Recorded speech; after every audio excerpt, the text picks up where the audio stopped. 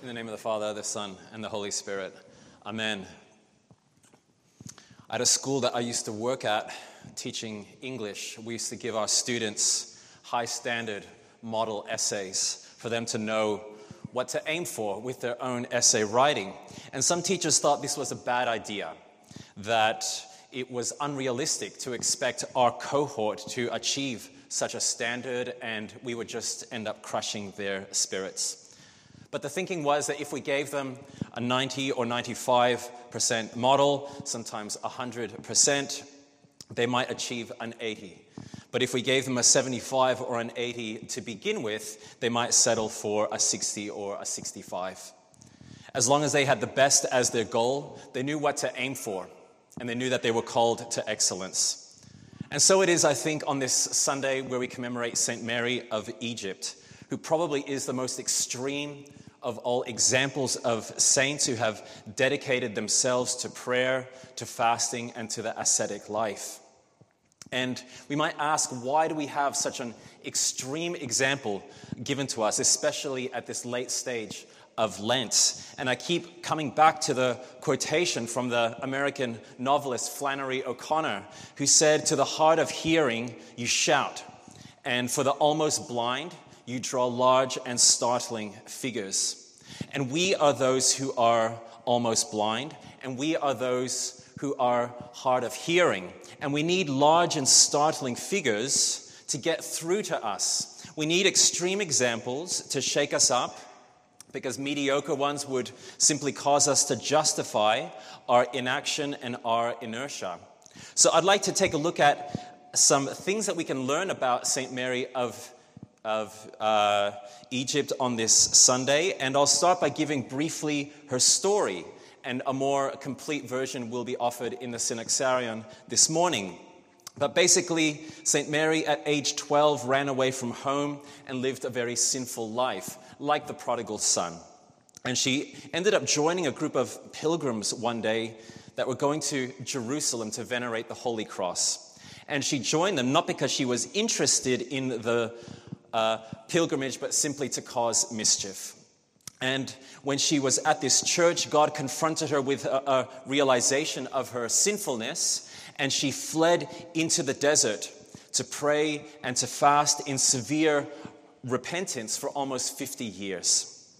Now, an elder from a monastery seeking solitude in Lent, a certain Saint Zosima of Palestine, finds her and he hears her story. And that's how it's passed down to us today. And like I say, a more complete story will be given a little bit later. The first thing I'd like to look at here is what St. Mary offers us in terms of dealing with sins in our life. And the first thing that is significant is that she is struck by an awareness of the reality of her soul, an awareness of her sins. And this is the first step that we need to pray for, because if we don't even know what's there, we can't begin to deal with the sin in our lives. And this was the first gift granted to her. And St. Isaac the Syrian makes clear that the awareness of sins is a gift. He says that they who sense their sins are greater than they who raise the dead by their prayers. And those who are made worthy to know themselves are greater than those who are made worthy to see angels. The next thing St. Mary does is she acknowledges and confesses her sins. She does this before the icons of Christ and the Theotokos in the church, where she experienced this change, and she also confesses to the elder Zosima when she recounts her story to him. So this is a good reminder for us. When was the last time we came to confession? Among the different Orthodox churches, there is a variety of practice with this sacrament. And the standard in the Antiochian church is to come at least 4 times a year. It's not something to be adhered to legalistically, but that gives us a bit of an indication. And perhaps it's a useful reminder for us to book in once again with Father Jeff and confess. The next step St. Mary does, and this is one I'd like to spend a little bit of time on this morning, is she takes concrete steps to make good her repentance. It wasn't just a sorrowful feeling of contrition. She actually changed her behavior. And sometimes extreme measures are required. Christ in Matthew chapter 5, verse 30 says, if your right hand causes you to sin, cut it off. For it's better for you to lose one part of your body than for your whole body to be cast into hell. And he says a similar thing if your right eye causes you to sin. Just to be clear, this is not to be understood literally, but he is saying we should be ruthless about what is problematic for us. It's better to be inconvenienced rather than to continue to place ourselves in situations that cause us harm. Now, this radical move is shown by St. Mary in her action of crossing the Jordan River. Crossing the Jordan is something that features again and again in the Bible. And each time it comes up, something significant happens. In the Feast of Theophany, where we celebrate the baptism of Christ, the hymns go through all these different types of the Old Testament. And of course, they're speaking about baptism. My interest today, however, is in this other common aspect of making a decisive move. In Joshua 3, the Israelites crossed the Jordan River to enter the promised land. In the book of 2 Kings or 4 Kings, following the Septuagint reckoning, Elisha parts the Jordan after receiving Elijah's mantle when Elijah is caught up into heaven. In the same book, Naaman the Syrian is cured by washing in the Jordan River. And in Genesis 32, earlier, Jacob recounts how he became a rich man, a wealthy man, once he had crossed the Jordan River. Each of these show a leaving behind of an old situation for something new. And crossing the river is a moment of transformation. It's significant that the best-known person in the Bible associated with the Jordan, St. John the Baptist, says in Matthew 3:8 to bear fruits worthy of repentance. So he wasn't just baptizing people, he was challenging them to change their ways too. Crossing rivers even features as an important moment in situations in world history or in world mythologies. Julius Caesar famously crossed the Rubicon, beginning a 5-year civil war and becoming the emperor of Rome. And of course, this term, to cross the Rubicon, is synonymous for committing to a situation that you cannot undo. And many armies have invaded other countries by this action of crossing a particular river. In Greek mythology, we find that the crossing of the river Styx takes you from life to death. What we see as a common element in all these stories is that the crossing of these rivers, there's no turning back. And the question, I think, is put to us: what are the rivers that we need to cross symbolically? What are the decisive moves that we need to make about sins in our lives? Do we take drastic measures to avoid the situations that cause us to stumble? Perhaps there are places that we should avoid. Perhaps there are people who are not good for us. Maybe there are online spaces or online usage associated with technology that is unhealthy. Maybe there are material items, food, drink, or whatever else that we know are not good for us. Maybe like me, you might confess your sins, but actually fail to take some practical steps to avoid problematic situations. The good news for us is that it's not too late to make a renewed dedication to relinquish whatever it might be that is leading us astray. Something else I'd like to look at with St. Mary is how she fits in with the other great saints that we commemorate on Sundays in Lent.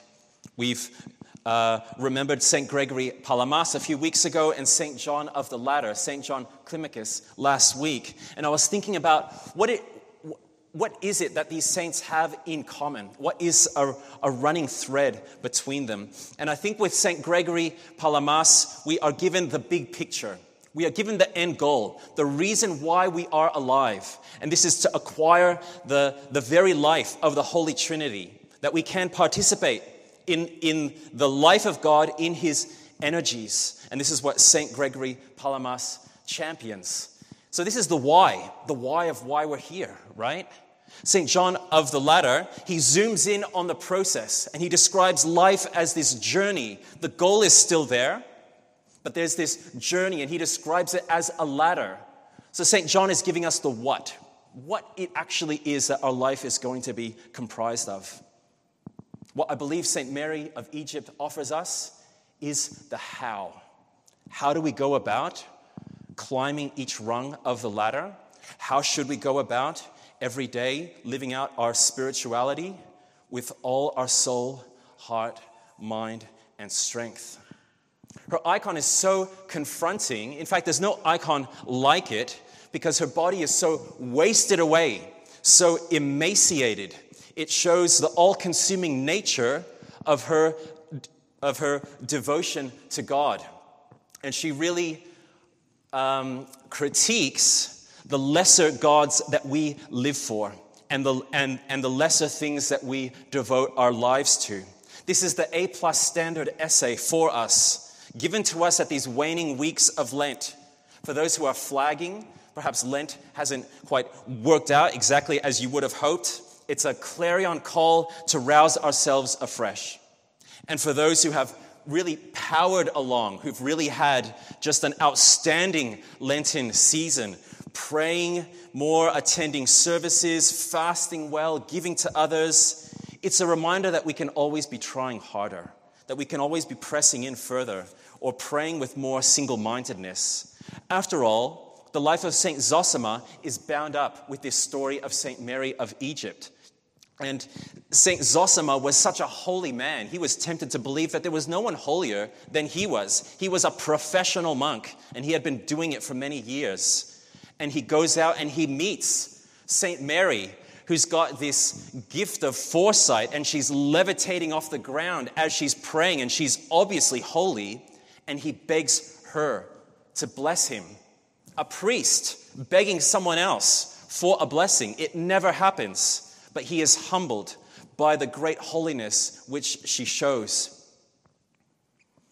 I believe St. Mary also shows us that sometimes the path for us really in life is to wrestle with one major sin. And she was divinized really largely by her efforts on this one sin that she worked on. I'm reminded of a scene in Little Women by Louisa May Alcott, where the mother of the March Girls is speaking to one of her daughters, Jo. And Jo has a terrible temper. She's always getting angry, and she's despairing that she struggles so much with anger. And her mother admits to her that she also struggles with anger. Now her daughter is stunned, and she says, I've never seen you angry. And this is what her mother says. She says, I've been trying to cure it for 40 years, and I've only succeeded in controlling it. I am angry nearly every day of my life, but I have learned not to show it, and I still hope to learn not to feel it, though it may take me another 40 years to do so. And for some people, this is the cross that has been placed on them, to just struggle with one particular sin for a long time. The paradoxical thing is that in focusing on this so intently, St. Mary gains it all. And this shows us the role of prayer, the crucial role of prayer in our lives, in overcoming sins. In the way of a pilgrim, we read, pray, and do not overly exert yourself in trying to defeat the passions. Prayer will destroy them in you. In the art of prayer, Saints Barsanuphius and John say that the constant invocation of the name of God is a medicine which cures not only all the passions, but also their effects. It shows us that God values our effort, our desire, and our sincerity above completing an external checklist of actions. What matters is the transformation of the heart. What matters is acquiring the Holy Spirit. So in conclusion then, some saints have endured persecution and torture, and that was the path for them. Others have lived lives caring for the poor and the forgotten. Still others have written of their experiences of prayer and spirituality, or composed beautiful prayers and hymns and liturgies for the church. Others have led the church through difficult times, through ecumenical councils, through times of war or other hardships. Some, like the disciples in our gospel today, had to live in community, to learn to not want to be the greatest, to not to be the first. And that was the path for them. For others, they had to live in isolation. Obviously, this is not an exhaustive list, but others like St. Mary have given themselves intensely to prayer and fasting, and they show us what wonders can be achieved when we set our mind and our heart on it. Our journey and our own cross will be different. What we see is that through God's grace and St. Mary's unflagging desire, her problem with lust was transformed to a burning love for God. And St. Mary teaches us to be ruthless in making the necessary changes that our lives need, to acknowledge our sin and repent of it sincerely by changed habits. She shows us how we must live this journey toward becoming godlike, with abandon, with our whole heart, giving ourselves over to prayer. May God help us do this too through the prayers of St. Mary of Egypt. In the name of the Father, the Son, and the Holy Spirit. Amen. Rejoice, O life-giving cross, unconquerable trophy of the true